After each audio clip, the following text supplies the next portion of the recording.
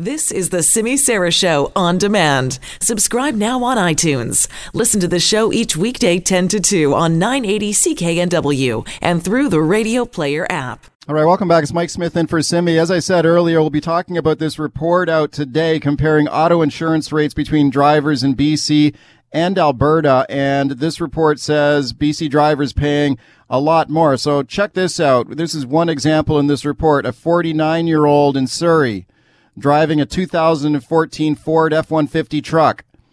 His insurance for the ICBC, $1,953. Compare that, same vehicle, same driver, same coverage in Calgary, $1,380. So a heck of a lot less.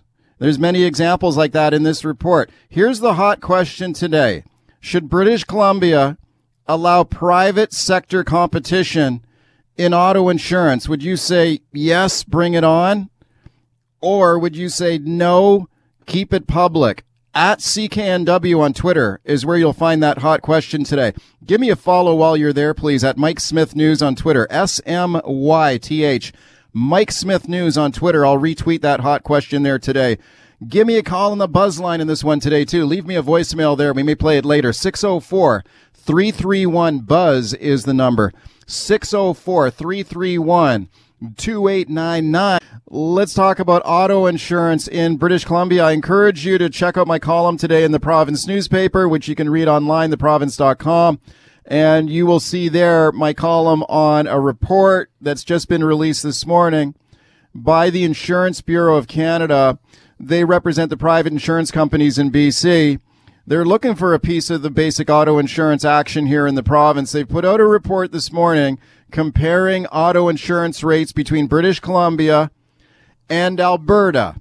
According to this report, bottom line it for you, 42% more for auto insurance, up to 42%. That's what BC drivers are paying, 42% more for auto insurance than drivers right next door in Alberta, according to this report. Now, the BC government is already out this morning disputing this report, saying it's not true, it's not accurate.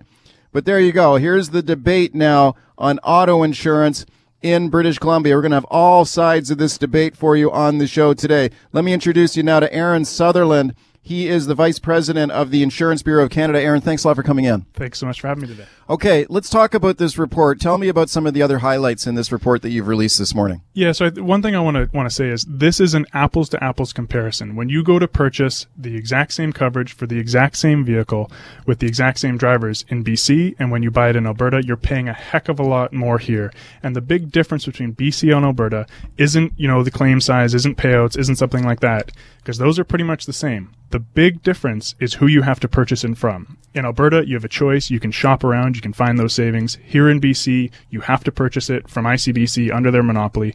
And because of that, you are paying a heck of a lot more. Okay, one of the things that the BC government is saying today is that, well, hang on a second here, because Alberta, under the previous NDP government and Rachel Notley, had put a cap on insurance rates. You couldn't hike them up more than 5%. Now you've got a new conservative government there under Jason Kenney. You remove the cap. And so the BC government is saying, well, hang on, because insurance rates are going to go through the roof here in Alberta, or they already have. Yeah. So how do you respond to that? Yeah, and look, so Alberta had a rate cap. BC still has one. Rates, the BCUC limits rates to 6% or so each year. That's as high as ICBC can take them up. And Alberta isn't a perfect system. I'm not going to pretend it's all sunshine, rainbows, unicorns over there. But again, the average price they're paying is a heck of a lot less. When you look at what specific drivers are paying, it's a heck of a lot less. And again, a big difference is that they can shop around, they can find those savings. With regards to price increases, ICBC has been talking about Alberta, and they've basically been Chicken Little on this file for a long time, saying, oh, prices are going to go up, prices are going to go up. Alberta removed the rate cap in August of last year, and since that time, all the insurance companies in that province have brought in rate increases. These quotes and this comparison is for current prices that include rate increases in Alberta. They don't include ICBC's rate increase that's going to come down next month. But even with that, they're still showing drivers in Alberta are paying hundreds of dollars less for the same level of coverage because they're able to shop around. It's So these are current rates, in other words, is what you're saying. So, like, when were these rates? When did you guys get these quotes from? This month, January. January. And we didn't get them. Okay. MNP went and got them. They obtained them for policies effective in January. They included the Alberta rate increases. They don't include ICBC's rate increase. But again, they already show drivers there are paying a heck of a lot less, and it's an apples-to-apples comparison of the exact same level of coverage. We're talking about 1 million liability, same deductibles, everything else. Okay, MNP is a big accounting firm in Canada. You guys hired them to do the study. Yeah, absolutely. Do the report. Okay. We felt we're pretty sure it's cheaper in Alberta. We asked them, go check it out. What they came back with, confirmed it. Let's talk about some of the comparables that you've listed in this report. A couple of them that jumped out at me, and I mentioned this one earlier. So, for example, a 49-year-old guy in Surrey, he's driving a 2014 Ford F-150.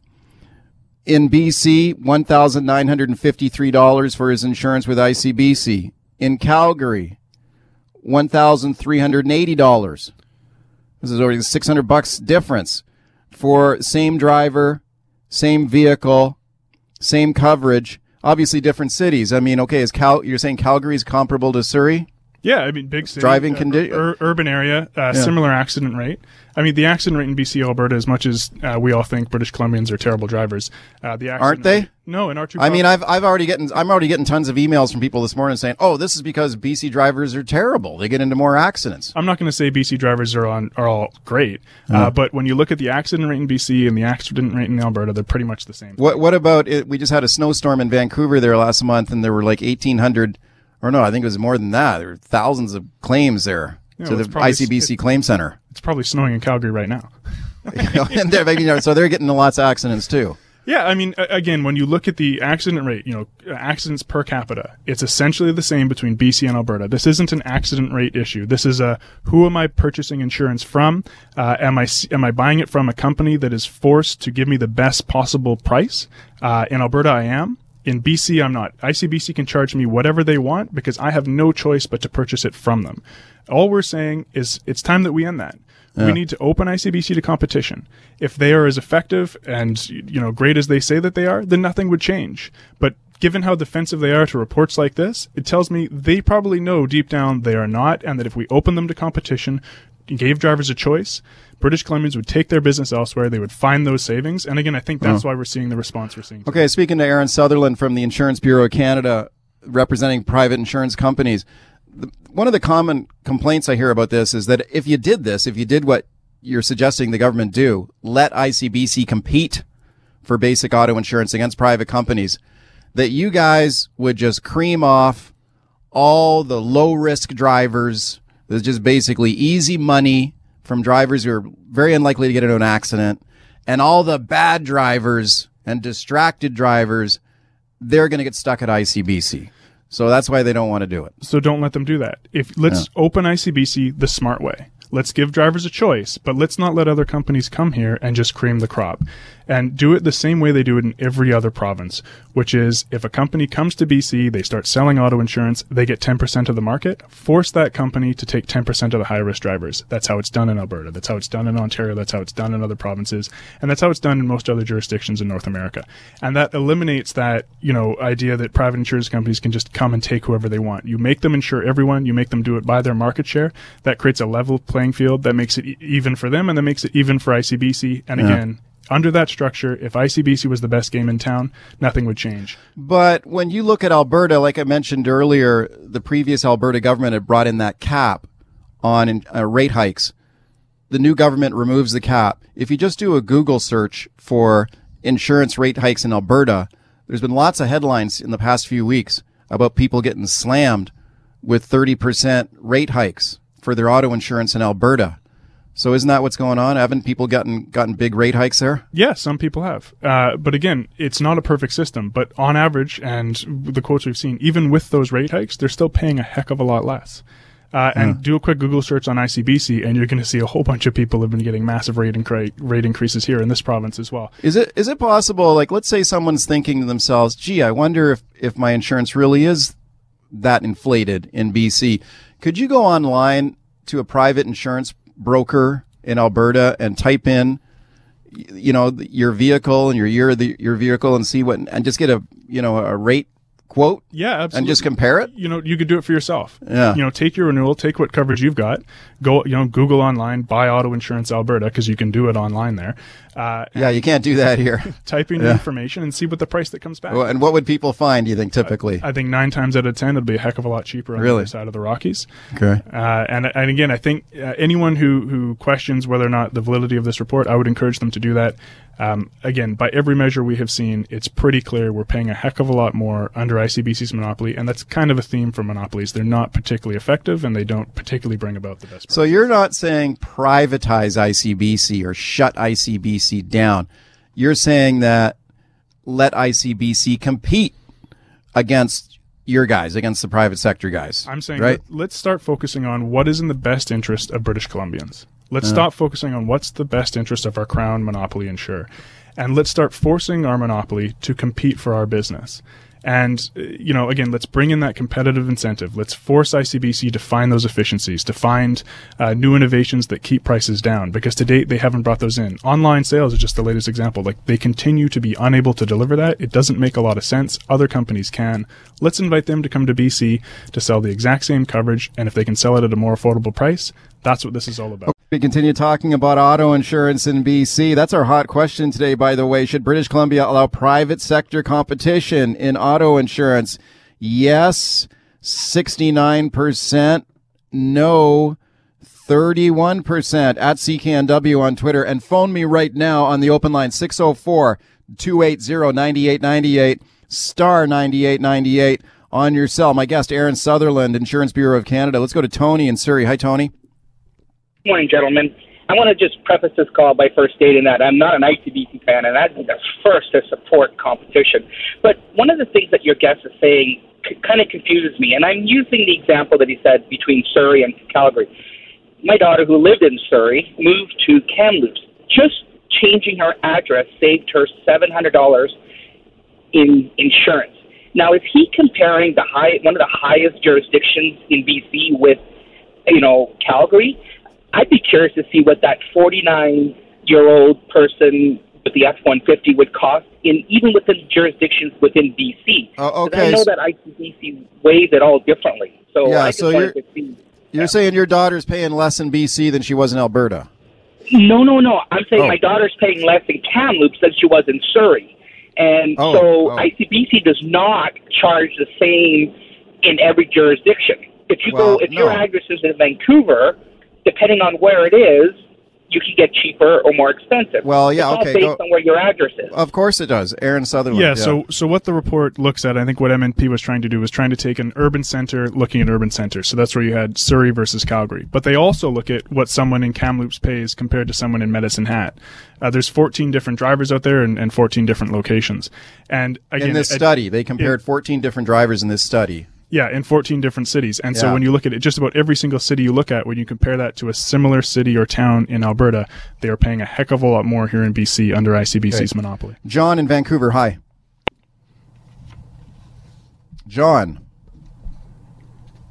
I think I lost him there. I think I heard him hang up or something. Mike in White Rock. Hey, guys. Hi. Now, this is going back a little bit. We're talking in the early 90s, but personal first-hand experience. My roommate, buddy from Alberta, we were the same age, same driving record. We actually owned the same car, one of the old little Volkswagen diesel pickup trucks. And I was twice the price on my car insurance as he was, because he just kept it insured at his folks' place in Alberta. But we were both living here. Where did he live in Alberta? Edmonton. And where were you guys living? In Metro Vancouver? Surrey. Yep, Okay. Surrey. Okay. Aaron Sutherland's nodding his head saying this is what I'm talking about, Aaron. Yeah, we hear this every day. I mean, anyone who knows someone who's moved here from Alberta, from Ontario, from another province, it's always, BC, bring cash. You're going to need it to pay for your auto insurance. Well, not always. I mean, I've heard some people say they prefer the system here. 9 times out of 10. Okay. Mike or Greg in Richmond. Hey, Greg. Well, hi there. The whole problem with ICBC was in the inception in 1972 when NDP brought it in. It was to not make a profit. That was how they were going to save money. For-profit insurance, if a for-profit insurance company owned bunch of liquor stores, and the liquor stores started losing money, and they took money out of the for-profit insurance to prop up the liquor stores. Then, and they didn't have enough money to cover claims. They'd have to raise the rates. That's the whole problem. For the last 20 years, the Liberal government was taking money out of ICBC to balance their books, pulling the wool over the people of BC's eyes, okay. And now we're paying for it. Okay, Ron, thank you for the call. Well, yeah, I mean, the Liberals did do that. They did take some optional capital out of ICBC for sure, and I've keel-hauled them for that. Like, I've ripped them a new one for doing that. But they took about $1 billion, I think, Aaron? Yeah, 1.2, I believe. Yeah, they took $1.2 billion out of ICBC over several years. And here's the thing, though, ICBC's losing $1 billion a year. Okay, so even if the Liberals hadn't taken that money, ICBC still be bleeding losses. Yeah, I mean, ICBC has frankly. I mean, that doesn't. I'm not letting the Liberals off the hook, okay? Because they did use ICBC like a piggy bank, and they deserve to get hammered for that. But you know, the thing is, though, even if they didn't take the money, I think ICBC still be like a basket case right now. I think the key things you need to look at here is what are you getting for your insurance coverage, and then what are you paying for that. And so when you look at the average payout for a claim in BC and Alberta, it's pretty much the same. They're both around $50,000. But again, we here in BC. And your point there is that you're saying that the two provinces have got similar systems, basically. Everything the province introduced except what it cost. Everything the BC introduced last year was more or less modeled on Alberta, right? You got the same similar minor injury cap. You know, this whole expert report limits, those are modeled on Alberta as well. You get the same average payout, but you're paying much, much more here for that. Okay. So you got to start asking yourself, what is the difference between BC and Alberta? And it's really, who are you buying this from? Just got about a minute left. Alex in Delta, hi.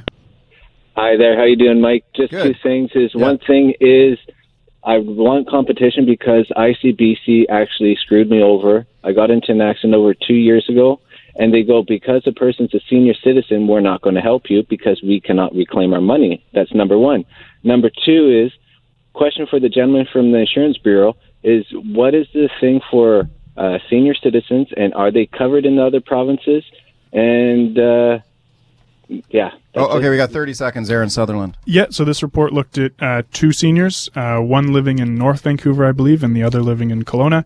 And both times it found they're paying a couple $100 more here in BC than Alberta for the exact same coverage using the exact same vehicle. Okay, you're certainly shaking it up here today with this report, and we got a good debate going, and we're going to cover it thoroughly on the show today. Thank you very much for coming in. Thanks so much for having me. That is Aaron Sutherland. He's the Vice President of the Insurance Bureau of Canada. You heard my conversation in the last segment with Aaron Sutherland, Vice President of the Insurance Bureau of Canada. They are out with a report today comparing auto insurance rates between BC and Alberta. They represent the private insurance companies. Alberta has private insurance. The report says Alberta drivers pay less than BC drivers. This is maybe not a surprise. They are saying, let us compete. Let's open up the market to private sector competition in auto insurance in British Columbia. Well, let's find out if the BC government is into that. David Eby, he's the Attorney General of BC. He's the minister responsible for ICBC. I'm pleased to welcome him back to the show. Hi, thanks for coming on. Hey, Mike, thanks for having me. Thank you. When I take a look at this report, there's a lot of comparables that really jump out at here for me, and I'm sure for a lot of people. It says that British Columbians are paying up to 42% more for their auto insurance than drivers are paying in Alberta. How do you respond to that? Well, there's two pieces to it, Mike. One is I certainly acknowledge that people can find cheaper insurance in Alberta. The issue is that they get less insurance for their money. So, for example, if you're in a single car crash in British Columbia, you hit some black ice and spin out, you're covered for $300,000 in injury. But if you do the same accident in Alberta, you're covered for $50,000. And if you don't think that's significant, if you hit a moose and you're rendered quadriplegic or you have to use a wheelchair, if you don't think that's a big difference between $50,000 and $300,000, you haven't tried living with those kinds of injuries. Yeah, but and so the cost in part is that the benefits aren't as good. The second piece is well, hang on, but let me jump in there. Sure, yeah. Because the Insurance Bureau of Canada is saying, okay, the limits are higher and the payouts in British Columbia are higher. They acknowledge that, but they're saying when you compare the actual payouts that people are receiving, they're pretty much the same. Like the average accident benefits paid out in Alberta is $5,764 in Alberta, compared to $2,885 in BC. Yeah, and we can wander down a technical rabbit hole here, and part of it. Well, is that a rabbit hole, or is that just a basic, straight up comparison? It's not, because they're comparing BC numbers that were reported to the Utilities Commission at a point in time. So for 2018, for the amount of payouts incurred when they report to the Utilities Commission at that point in time, it's not the full amount of injuries incurred in 2018. It's just the amount that they paid out by that point when they report to the Utilities Commission.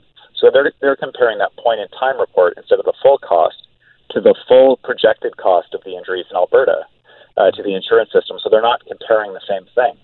But here's the point, Mike. If it's true that private insurance companies could offer rates 43% lower for British Columbians, then they should do it. They can write for 50% of the premium dollars in BC. They can write for all the collision insurance in BC. They can write for extended third-party liability. They only have 10% of that market, and the reason for that is they're either unwilling or unable to put their money where their mouth is. They aren't willing to write for British Columbians. They can already compete. And when they try to compete, they don't beat ICBC's rates, or they don't beat ICBC's customer experience, one or the other, because they're simply not writing cheaper insurance policies for British Columbians in the areas where they can already do it. Well, when I talk to the private insurance companies on that, Minister, they're saying, well, if you want us to compete, give us all the information so we can compete. Give us all the comprehensive driver records. Give us all the comprehensive data, which ICBC is refusing to do. Sure. Right? So, no, they're definitely not refusing to do that.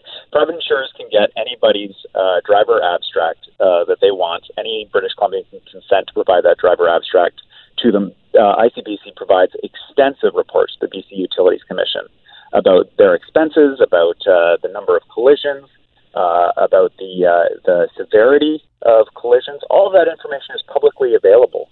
And so if they don't have the information, let's assume that they're right. They don't have the information. They need the information. How on earth could they write a report that says that they could offer cheaper insurance in BC if in the same breath they're saying they don't have enough information to write insurance in British Columbia? We know we have double. When there's a collision in BC, we have double the number of people who are injured compared to Alberta. And I think that's a serious issue for us provincially. Yeah.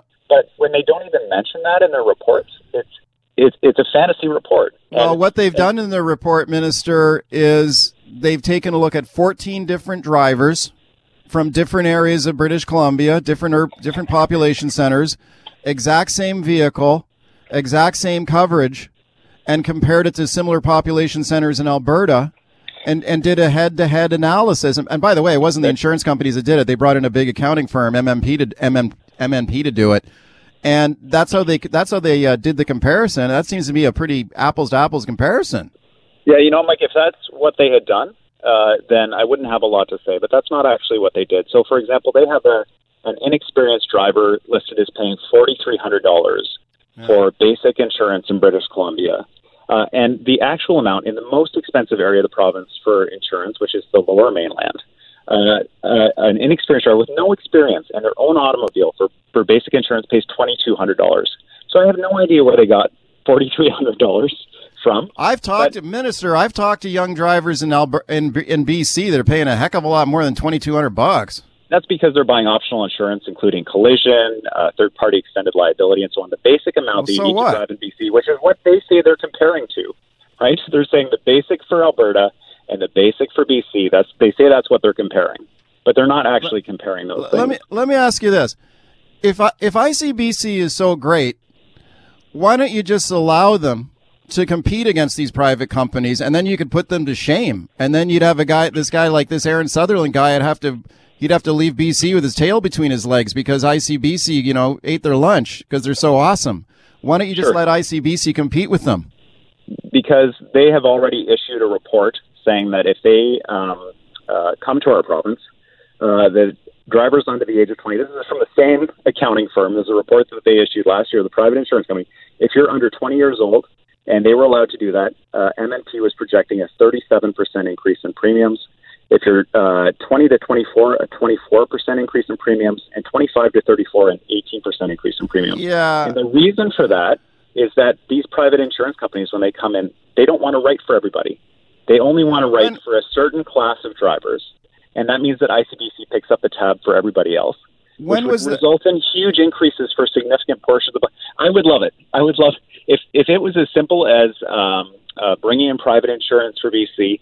I would love it, but their own reports tell British Columbians that they would see massive increases for everybody under the age of 34. This is their own report. Yes, I know, Minister, but when was that report done? It was done in 2018.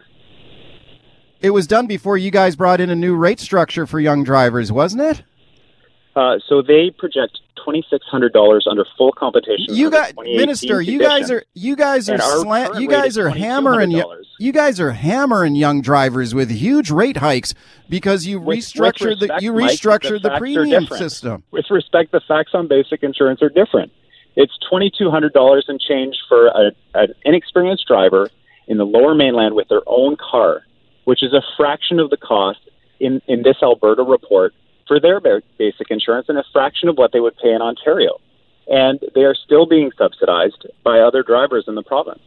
And so I don't mind having a debate about the actual facts of the actual insurance. And it is more expensive for optional for inexperienced drivers. It has to be. They are significantly more expensive to insure.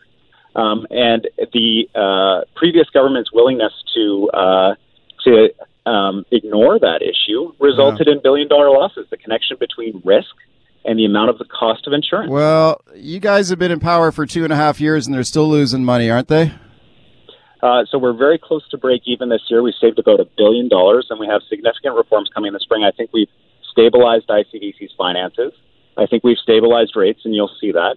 And I think that we will find a way to provide lower rates to British Columbians. I'm confident in the reforms we're bringing forward, Mike.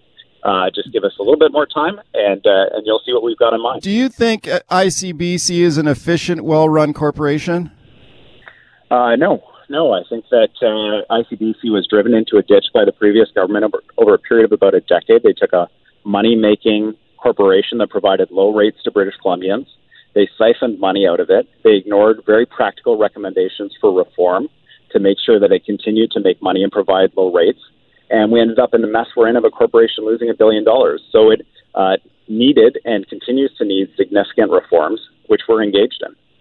But when I take a look at let's take a look at the payroll at ICBC, they got like 6,000 employees there. And you compare that to other insurance companies in Canada of a similar size. ICBC is a $6 billion business. They got 6,000 employees. Compare it to a company like Aviva Canada, similar sized corporation with $5 billion. They got 3,000 employees. They got half the employees that ICBC's got. Is that efficient? Two easy responses to that. The first is that ICBC does significantly more than auto insurance in our province. When you go into your driver's license renewal, when you do road safety initiatives, ICBC has extensive work that they do in these areas for British Columbians. That's $200 million. That's $200 million bucks a year with 500 people doing that work.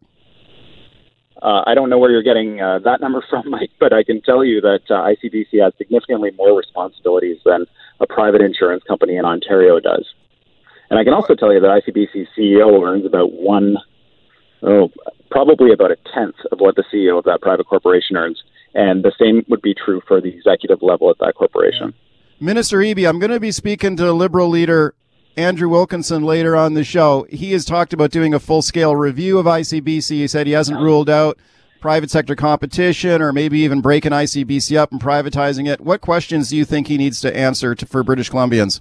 Sure. When they were in power, they did 10 reports in 10 years, including exactly the report that Mr. Wilkinson is describing, looking at best practices in other jurisdictions. None of those reports, as far as I can tell, did they follow their recommendations. They left us with a huge mess.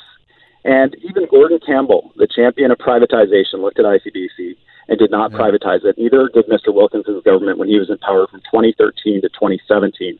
And the reason is they know the same thing that I do, is it would increase rates for British Columbians, and the private insurance industry is telling us that themselves in their own reports.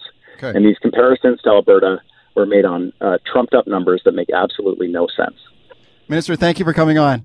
Thanks for having me. I appreciate it. That is David Eby. He is the Attorney General of BC. He's responsible for ICBC. The breaking story this morning, the first confirmed presumptive case of coronavirus in British Columbia. That was confirmed this morning by British Columbia's medical health officer, Dr. Bonnie Henry, a man in his 40s who regularly travels to China for business, lives in the Vancouver area. He was in the Wuhan province of China, returned to British Columbia last week, assessed on Sunday night, and is now in isolation at home. Dr. Bonnie Henry said he seems to be doing fine and recovering and doing okay, but they do believe this is a presumptive positive for the coronavirus, not confirmed yet, but they believe that's what it is. I guess not a surprise. When I spoke to Dr. Bonnie Henry on the show last week, she told me she would not be surprised if there was a case here in British Columbia, and here we go. There's a lot of fear out there about this situation. Let's talk about that now with my guest, Andre Picard. He's the very fine health columnist at the Globe and Mail. I really encourage you to follow him on Twitter. Andre, thank you for coming on. Hi. Appreciate your time. We got a presumptive case here in British Columbia. Does that surprise you, or what are your thoughts on the way public officials are handling this? No, I think it's totally expected given where the origin of the virus, lots of travel between China and BC. I think the only surprise is we didn't see a BC case before Toronto. But no, I think actually sort of good news, the way we've learned. I just listened to the presser. System seems to be working. The person self-disclosed, is not that sick. So this is all very good news. Okay, if it's good news, why? Because and how is the system working in this case? Well, the person seems to have been caught relatively quickly after their return. He's not too sick, which, we're not sure exactly how lethal coronavirus is, because we know about the deaths, but we don't know about the people who get infected but don't get that sick. So the fact that we're testing them and we're finding them is good news. It means it's not as lethal as we thought. Okay, you wrote a really interesting column, Andre, about the fear aspect of this, and a lot of it's driven by social media, and there is a lot of concern and fear out there about coronavirus. But as you point out, there are plenty of other viruses out there, just the common flu virus that kills a lot of people too. What are your thoughts there about the fear that people are feeling about this? Yeah, so it's natural that people are fearful of new things because there's a lot of unknowns. So what makes us fearful is unknown things. The other end of the spectrum, we tend to underestimate things that are things we should worry about, like the flu. So the flu kills thousands, hundreds of thousands of people more than the coronavirus, the numbers that don't compare, but we're worried about the new thing. And that's, again, it's human, it's natural to think like that, but we have to try and give ourselves some context and try and look at these things with some perspective. Does it make sense, or is it understandable that people are concerned or fearful, given that in the past 24 hours or so, we've seen the number of cases here in China more than double to over 4,000, the number of deaths to more than 100, spreading to other countries? Isn't that a reason to be concerned? Well, I think it's a reason to be informed and on top of it. But again, that's how epidemiology works. When something's new, it takes a while to discover it, and then it's natural that there's a spike. So that's not unusual. I think what we have to watch is the trend. Is if it doubles every day for the next month, then we're in big trouble. But I think there's a lot of catching up being done now. And again, when we look back at SARS, this is exactly how it worked. There's a big leap in numbers, and they kind of leveled out and fell off. So we're learning, we're containing the cases, but we don't know. And again, for some perspective, 106 deaths, 101.2 billion people in China. So it's a very, very tiny problem compared to many other things at this point. I remember back during the SARS outbreak and covering that story, and one of the things that drove the fear back then was a lot of the, as you mentioned, the unknowns, but also just the difficulty in getting information, because you had different public bodies in different countries, in some cases declining to share information about what was going on, creating a lot of confusion in the public. Do you think that's improved here with the coronavirus outbreak? all the indications so far is that it's improved a lot. So we know with SARS, China didn't reveal that there's this new virus, this new coronavirus circulating. It took them almost 2 months. They're very, very secretive. In this case, it seems to have been a week, maybe 2 weeks, where they kind of kept it on the down low. But they've been very open. You know, we have these numbers. They seem to. There's World Health Organization officials have been meeting in China for 2-3 days now. Back during SARS, they wouldn't even let them in the country. So it's a very different atmosphere. I think the regime there has recognized that if you try and cover this stuff up, it's harmful, more harmful down the road. And they suffered a lot economically from SARS, as did Canada. And I think we both learned some really, really big communications lessons in addition to public health lessons. Speaking to Globe and Mail health columnist Andre Picard, when you take a look at some of the unknowns about this virus, one of the ones that jumps out at me is, when are people contagious? Because the public health officer here in British Columbia said this morning that when this man traveled back to British Columbia on a plane, they weren't worried about other people being exposed on the flight that he was on because he was not symptomatic on the flight. But I've also heard other reports, or seen other reports, that maybe people can be contagious before they develop symptoms. What are the facts there on that? Well, the facts are, like many things with the new virus, we just don't know. So there's been some suggestions that there's been some asymptomatic transmission, so transmission from people who don't show obvious symptoms. But we don't know. We don't know if that's the case. It may be only to, say, people who are highly have problems with their immune system, because we know most of the deaths, almost all the deaths, have been people with chronic health conditions, and that's not unusual either.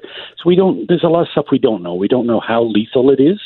You know, there have been alarmist headlines about the death rate is higher than the 1918 flu pandemic, which is true on the surface, but the real thing we don't know that we need to know is how many people have been infected and are not sick. So there could be hundreds of thousands of people in China who are infected and didn't fall ill. And again, that would be good news. It would mean that it's not that dangerous a virus, that it's more impactful on people who are already susceptible because of their immune systems. When you talk about the fear that people feel out there about this coronavirus outbreak, Andre, sometimes you hear people saying, well, maybe we should shut down all flights, all air traffic from China, quarantine all travelers. We've seen the United States airlifting American citizens and diplomats out of Wuhan province in China, and some people saying, why doesn't the Canadian government do the same thing? Do you think some of these demands are going too far, or how would you characterize those? Well, when you talk about public health measures, you always have to look at the benefits and the harms and how realistic they are. So banning all air travel, probably not realistic, not smart for economic reasons. You strand people.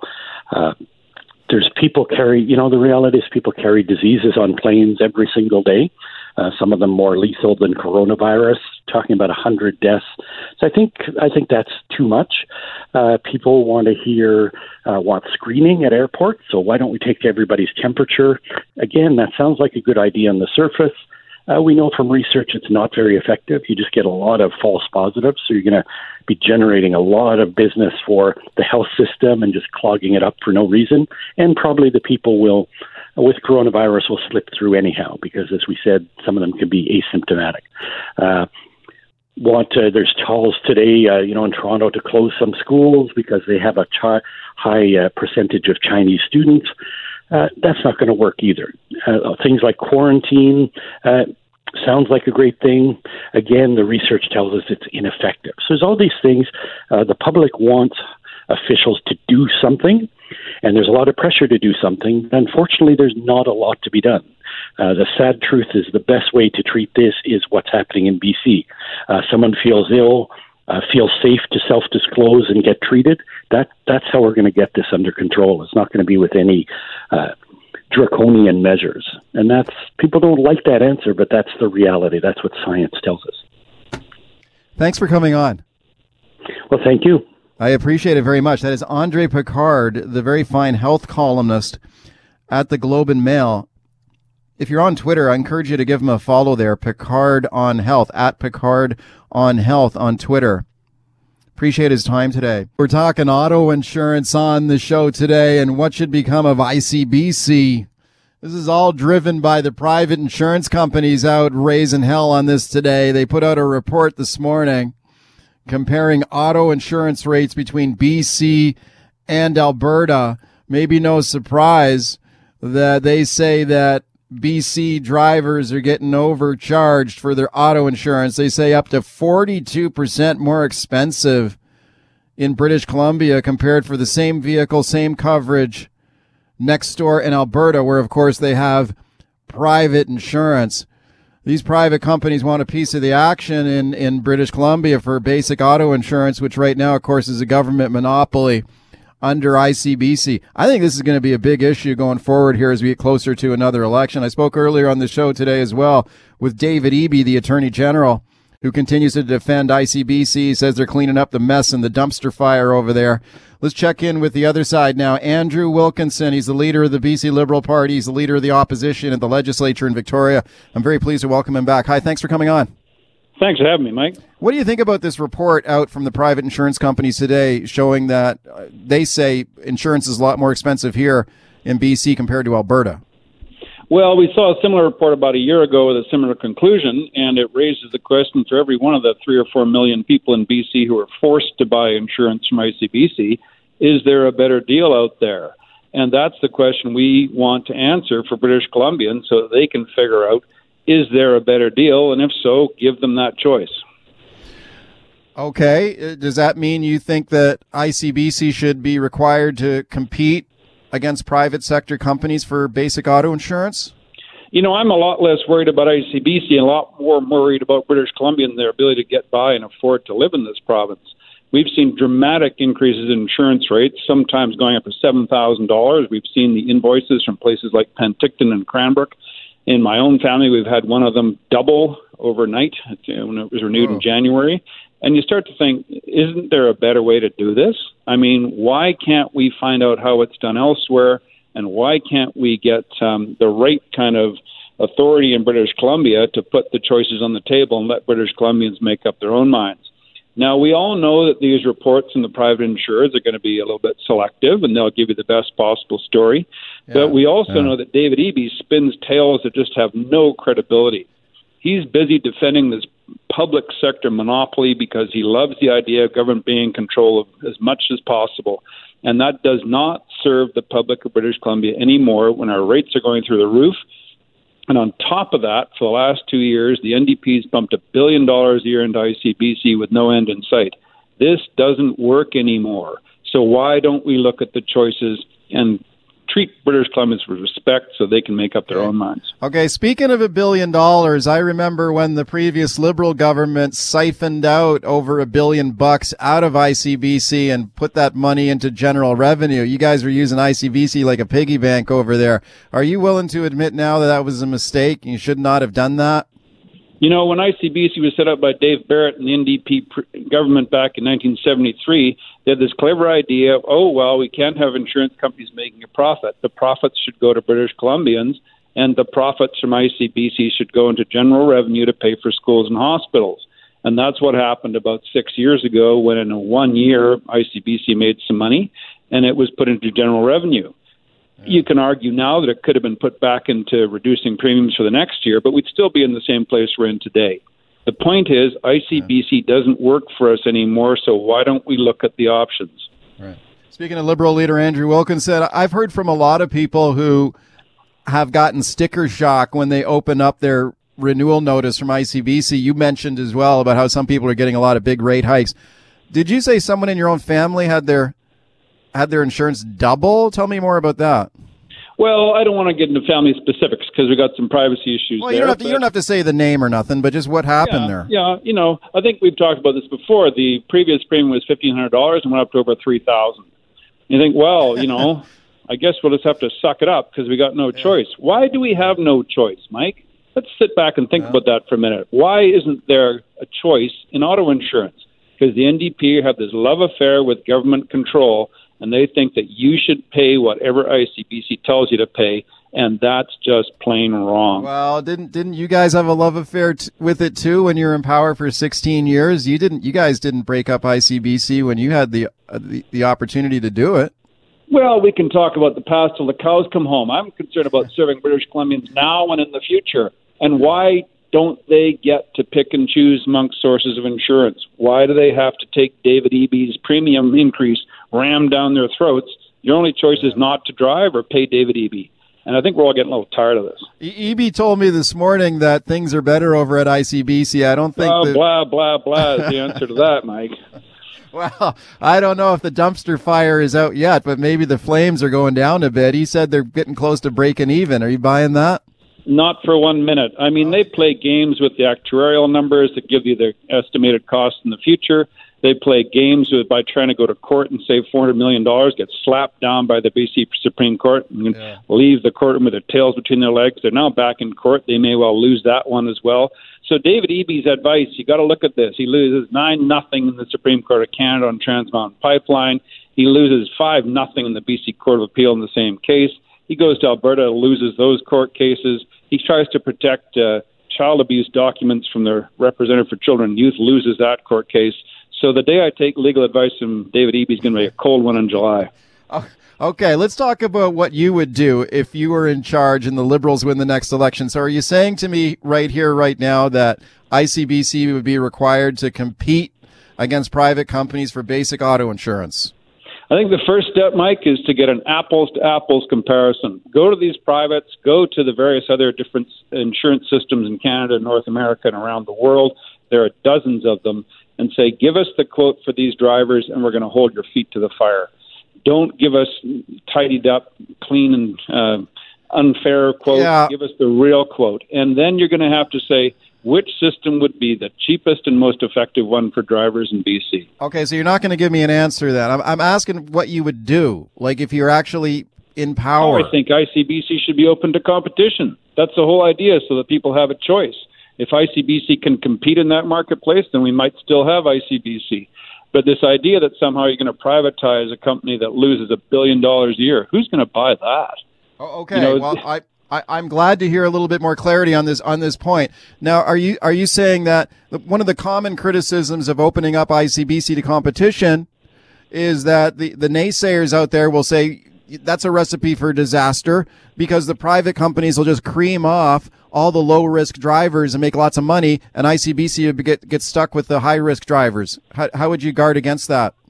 Look, people have said this about privatization of government-run operations forevermore. They said about railways in Britain. They said about airlines when Air Canada was owned by the government of Canada. You can't live in fear your whole life and fret and moan and say, oh, dear, something bad might happen. Let's explore the options and find out how it would work and take it to the people of British Columbia and say, what do you think? Should you have a choice? Here's how it would work for you. And that has never happened in my 35 years living in British Columbia, and it's high time we gave people some of the respect they deserve and let them look at the marketplace and figure out what works best for them. Thanks for coming on.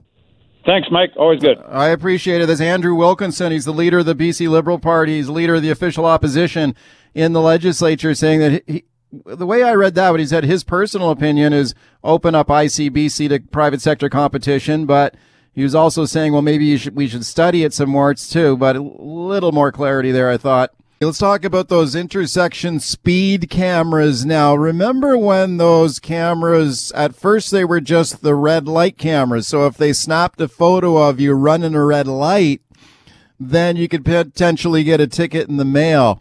The BC government recalibrated those cameras to add speed enforcement to those cameras too. So now if you go through an intersection where these cameras are located and you're speeding, you get a ticket in the mail. Ooh, what a nasty little surprise that is when you're opening up your mail to get a speeding ticket. The government expanding the number of locations where these cameras are going to be deployed. Lots of other interesting things when it comes to road enforcement issues in BC, such as municipalities around British Columbia considering lowering the speed limit inside municipal boundaries to 30 kilometers an hour. Also, distracted driving. Did you know the cops are developing new high-tech cameras to catch distracted drivers? Lots to talk about with my guest, Derek Luers. He is a researcher with Sense BC. That was the group that was set up to fight photo radar. I'm very pleased to welcome him back to the show. Hey, Derek. Good afternoon, Mike. How are you today? I'm great. Thanks for coming on. Let's start with those intersection speed cameras. And I know you guys were definitely anti-photo radar, but the government says, hang on, this is not photo radar. These are speed cameras that are in fixed position at an intersection with a warning sign as you approach the intersection. Do you accept that explanation, or do you think this is just photo radar under another name? Well, I know Mr. Farnworth is probably just getting furious in his chair if he's listening right now, but it is photo radar. It uses radar technology developed by Redflex Systems in the States to capture the speed of a vehicle going through an intersection and giving a de facto conviction to a car, not the driver, with no penalty points assigned, and you get a ticket in the mail. It is photo radar, just not using vans. Yeah, but I guess that's the key difference, though, isn't it? Like, if people with long memories will remember those photo radar vans, which I personally thought was totally unfair. They could move those vans around. I remember in the old days, they used to park those vans at the bottom of a hill, so people would naturally kind of speed up going downhill, and they were just like, it was like a fishing hole for the cops, just handing people out speeding tickets. Isn't this kind of different? Isn't this more fair if you put the cameras at an intersection, which is a dangerous area where a lot of accidents happen? Well, I don't think it's more fair, because what has happened is the government has claimed, and Mr. Farnworth said in his press releases, that we're going to put these at the most dangerous intersections where we know that speed is a problem. However, when I inquired with the government to get information on what research they did, or do they have the contributing factors at the ISC locations or the intersection safety camera locations where they're going to activate the photo radar, and did they look at contributing factors, the reply I have, and I quote, "Contributing factors were not considered in the selection process for the ISC locations."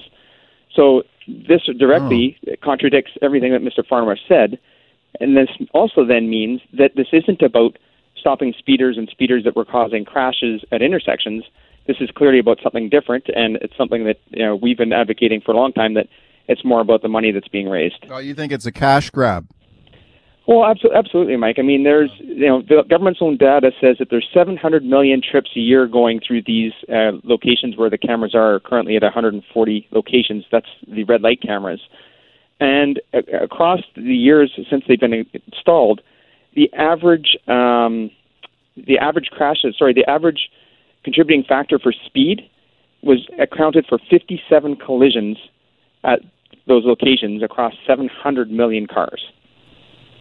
Okay, you kind of lost me there. What's your point? You're saying it's not as dangerous as the government's saying, or? Oh, absolutely not. I mean, 700 million trips a year going through these locations, and as one of up to 4 contributing factors, speed over the speed limit was found to be 57 of those crashes. Okay, how many of these speed cameras are deployed now around the province? I think they've got 5 currently running across the province that are turned on, that are active. Just 5? I believe it's 5. 5 is the current information on their website it's on their website. But they're switching more of them on, though, in 2020. And I bet they are. Yeah, that's what they have said, that they are going to start transitioning to more of these cameras. Do you think that they are unfair? Yeah, of course they're unfair, because they're targeting behaviors that aren't causing the crashes, and they're not solving a problem. You don't have an officer on the street that's getting the person and actually nabbing the driver of the car, who will have to face the consequences for their decision to break the rules. So yes, it's unfair, because all you're doing is generating revenue from drivers, and that's something that this province seems to be very good at doing. But isn't it a deterrent, though, if you blow through an intersection speeding and then you get a ticket for a couple $100 in the mail or whatever it is? Isn't that a deterrent to the next time you go, wow, I'll never do that again? I suppose it could be, but I mean, we have people who, for example, get caught with a cell phone in their hand and they get a $500 fine and 3 points and $1,000 more on their insurance, and they get caught sometimes the same day for the same offense. We see that regularly through the tweets of the Lower Mainland police departments. So if that is not going to stop somebody, why would just a fine in the mail going to be changing driver behaviors. It's not going to, because you can pay to play. Okay, and speaking of Derek Lewers, he's a researcher with Sense BC. They're an anti-photo radar group. What about these speed limits that a lot of municipalities are considering, Derek, like the city of Victoria and other municipalities in BC saying, let's drop the speed limit to 30 kilometers an hour inside city limits. What do you think of that idea? And again, another bad idea. I think that's municipalities that are some of the larger urban municipalities are the ones that are driving this to start with, where they're being heavily driven and influenced by the Vision Zero crowd and the cyclist lobbies.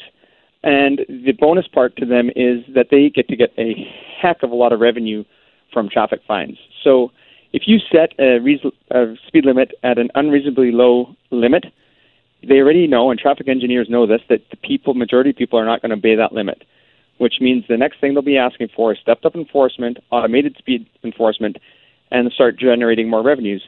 And, for example, the city of Vancouver last year got $14 million in traffic fine revenues. If they can set that default speed limit down to 30 and get some more automated enforcement, because that's also something they've asked the province to do, you can imagine how their revenues will be growing, and they'll just become more reliant on that money. What's the speed limit now? The default speed limit in municipalities is 50 kilometers an hour. 50, right, 50. What about that's a default. Yeah, you can set, the local municipality can change that. Absolutely. What if you live on a street where there's a lot of people doing shortcuts or speeding down your street? I mean, I remember living on a street once where, I mean, it was not good. There were lots of speeding cars going down a residential street. What they ended up doing was putting in some traffic calming measures there. They brought in a few kind of speed bumps and stuff like that, and that seemed to work pretty well. Do you think that's a better tactic, like traffic speeds calming or speed reduction measures like that, instead of like lowering the speed limit?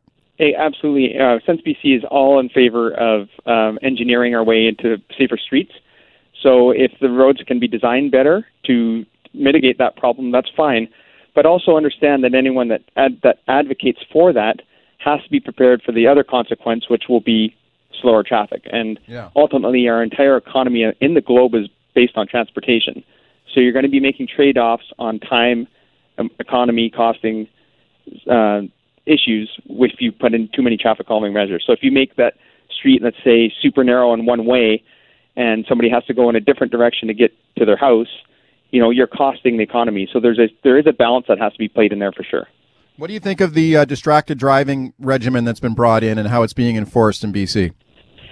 I don't think it's distracted driving that the province is interested in. I think it's all about cell phones. And, there's been lots of publicity in the last several months, say half a year, on police not even seeming to understand the legislation and some calls that change the legislation. Distracted driving via cell phone is not a leading cause of death, despite what the province says in their media releases and ICBC keeps spouting. It is, for cell phones and communication electronic devices, it results in about 1.5, if you can use a half person, deaths per year of the over 300 deaths that occur in BC every year. And out of the 300,000 collisions that happen every year, communication electronic devices is found to be responsible for about 50 per year in injury crashes out of 300,000. But you still got to make it illegal to text and drive, don't you? I'm not advocating for texting and driving, but what I'm saying is that the issue of cell phone use is not causing the mayhem on the roads that we're being led to believe, and it's turned into another giant cash cow for the government. What is causing the mayhem? I'll have to backtrack on my own. I would argue there is no mayhem on our streets. They'll say that we have a problem. I mentioned the Vision Zero advocates before, which actually believe in the province's mission statement is to have zero road fatalities in the province. What's wrong with that? Well, it will never be zero. We know it'll never be zero. Sweden, which is the leading country in the world on road safety, where Vision Zero started, had a 28% increase in fatalities from 2017 to 2018. So you're never going to get to zero. And are we going to rule ourselves by a police state to get to this impossible number. What are we going to sacrifice? Okay, 30-kilometer-an-hour municipal speed limits with my guest, Eric Lures. Your calls to him. We got a lot of them. So let's go right to your calls. Eric in New West. Yeah, a couple of comments, Mike, and come from a highway safety background. And I got to tell you, in my own experience, one of the things that causes the so-called mayhem is stupid drivers who don't know the rules of the road and obstinately uphold the silly speed limits. I mean, you're talking about going to 30 kilometers an hour when you're going to get scofflaws all over the place. It's like he's saying, there's going to be such a revenue boost for the government. They're going to love that. You can't legislate for stupid. It happens to anybody, anytime. You know. Okay. When you said you come congestion. Yeah. When you said you came, I'll just say, Mike. Yeah. I'll just say it's the congestion, it's the slow traffic, it's the poor engineering, poor road design that causes people to do stupid things out of frustration, like texting while driving. Okay, thank you for the call, Derek. I imagine you agree with him, but there's people out there who are definitely driving dangerously. Yeah, but Mike, there's been people driving dangerously since the invention of the automobile. That hasn't changed. We haven't had a spike in collisions. We haven't had a spike in fatalities. We haven't had a spike in injuries. Those things haven't happened. But I will agree with your caller there, and something that Sense BC strongly advocates for is better driver education, retesting, simulations. We had that recent controversy with the snow tires in Vancouver there a couple weeks ago. And again, let's get the people trained so they understand how to drive in winter road conditions. We have technology today that allows us to do simulations. Let's get the people out there and get them trained so they understand the rules of the road. Mike in Langley. Another reason for a lot of the mayhem on the road is cops. I drive commercial vehicle, and the amount of time I'll come up on a backup and I'll be like, what the heck is going on? You get up here, here's some cops sitting on the side of the road, decide to block one lane of the highway or something. There should be no cops pulling over cars on the highway. The cop follows them to the next exit, pulls them off on the next exit, get them off the highway. The amount of times I see cops just sitting there, I don't know if they're eating a donut or what they're doing, but sometimes they're just sitting there with their lights on, doing nothing. All right. We're going to go over the donut thing with the cops. I mean, I don't know if I've seen that very often. Cops blocking the highway? Really, Derek? Well, I'm not going to comment on the donuts. I think everyone's had their poke of the police on donuts. But I will say that, enforcement always seems to occur where it's the safest to do, because that's where most people are going to speed. If I'm not familiar with Vancouver as much, but I see often on Twitter these highway speed traps, and they're in the safest locations possible where people are naturally going to go above an artificially low speed limit, which needs to be fixed in my view, or our view. And that is where they're going to sit. And when they do sit there, things back up, people slam on the brakes, they panic, they have people pulled over, it changes traffic patterns. Okay. I don't think that's where they should be sitting because the crashes aren't occurring on the highways in most cases. Dwight in Richmond, hi. Mike and Derek, I want to make 2 quick points, and then Derek, if you want my contact information off here, I'm happy to give it to you. The first one with the red light cameras.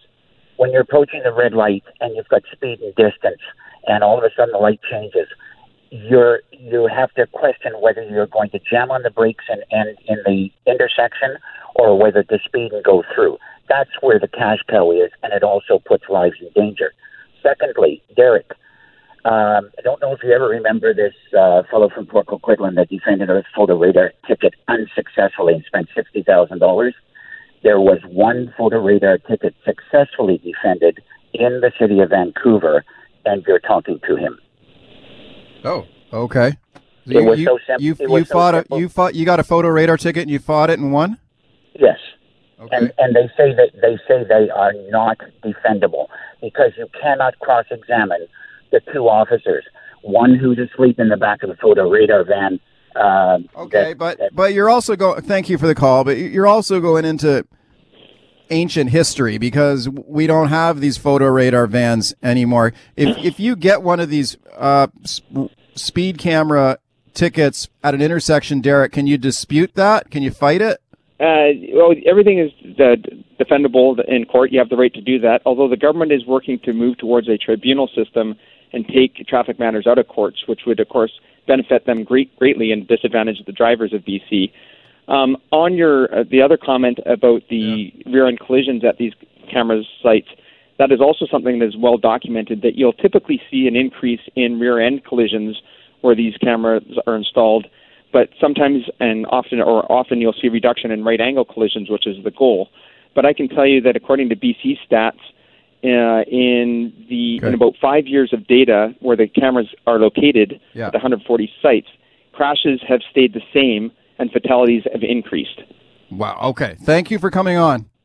Okay. Thanks very much, Mike. Derek Lewers, Sense BC. I love that story out of Victoria this week about the wolf that showed up near the legislature. I mean, a real wolf.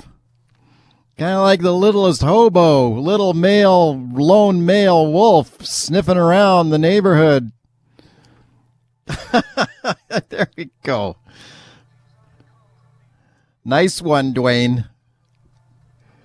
The littlest hobo, yeah. You got this wolf running around the neighborhood there in Victoria, very close to the BC legislature. Well, that wolf was captured and safely relocated to new territory, much farther away from human contact. However, there is more to this story than meets the eye. Listen to this report now from CKNW contributor Claire Allen.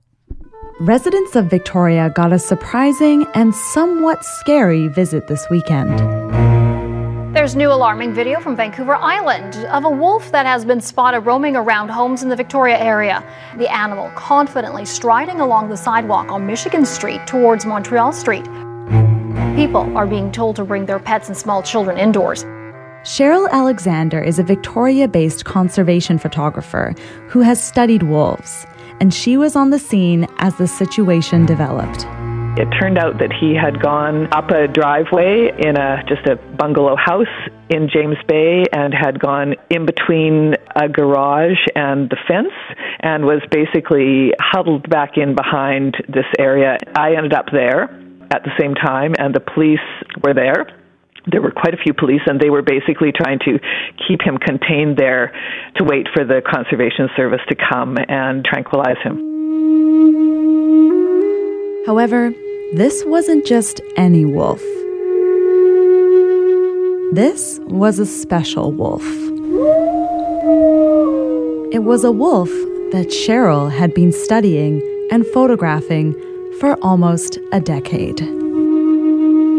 He's known as Takea, which is the word for wolf in the traditional language of the Coast Salish indigenous people.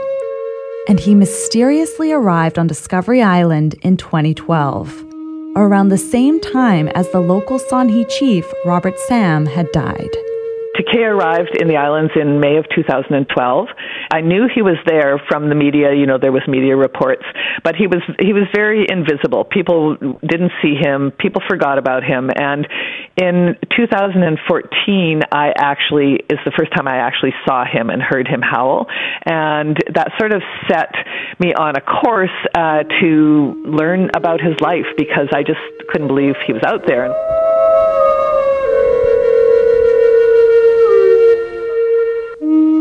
There are a few wolf packs on Vancouver Island, but Takea remained alone on Discovery Island for the past 8 years.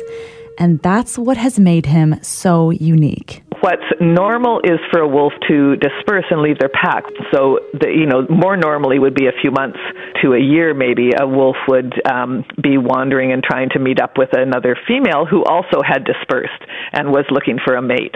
But for a wolf to choose to stay alone for 8 years is, I think, virtually unheard of. And as far as I know, he has not ever left the island until now.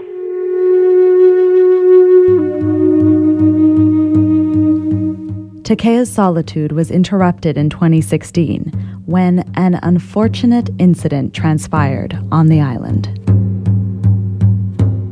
A family arrived on the shores of Discovery Island with the intent to set up camp. They had ignored warnings about the lone wolf, and they also ignored the island's strict no-dog rule. Shortly after arriving, they came face to face with Takea. They were cornered while on a hike in an off-limits area and forced to race to safety. With no cell phone, they called for help using a marine radio. The MV Charles made its way to the island. 2 armed fishery officers happened to be on board. So when they arrived, they located the family very quickly and provided some assistance and escort back to their boat. This was the first time Takea had an encounter with humans, and it suddenly put his fate into question. Cheryl says it was this incident that inspired her to create a documentary to share the story of the lone wolf. It was very scary in a way for me to go public with what I had been learning about him. Initially, when I started to make the film, I had decided that I would not release it until he was no longer on the islands.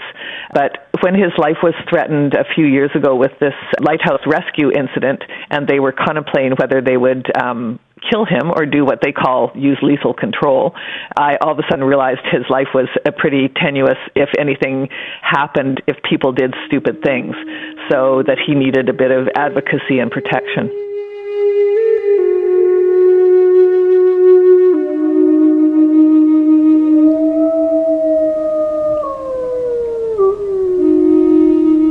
Cheryl believes that Takea finally left Discovery Island because his resources had simply run out.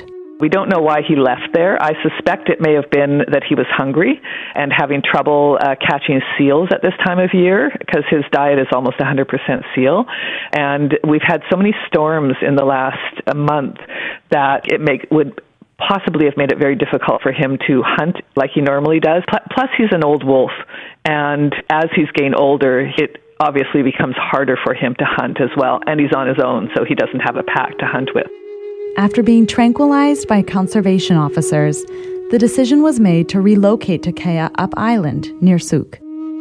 It's a decision that Cheryl supports. If they took him back to the islands, there is again a good chance he might just leave again and end up back in the city, and the outcome may not be as positive. The policy in BC is currently that they don't relocate problem large carnivores, they kill them. So if he came back and got into trouble in some way, it's possible it might end up not as good for him. Now that he has been relocated, what does the future hold for Takea? Cheryl says that the lone wolf faces some challenges, but she's hopeful that Takea will continue to thrive. It won't be his territory. He'll have to find his own territory. He'll have to hopefully be able to feed himself. It's hard for a lone wolf to feed himself, especially trying to take down things like deer, because they rely on the pack to do that. It's hard for one animal to take down a big animal. And so I hope he can figure out how to survive, how to kill and feed himself. The really good news is that he does have the possibility of maybe finding a mate. There will be other wolves out there in the area, so there's the risk that he may end up in a territorial fight with another pack. Like, other packs don't necessarily accept a lone wolf coming into their territory, and they will often kill them. So there's risks, but also there's a possibility for him to maybe live out the remaining few years of his life in a wild state and where he belongs. So I'm really hopeful that that is what his life looks like, and that he lives as long as he can and can look after himself.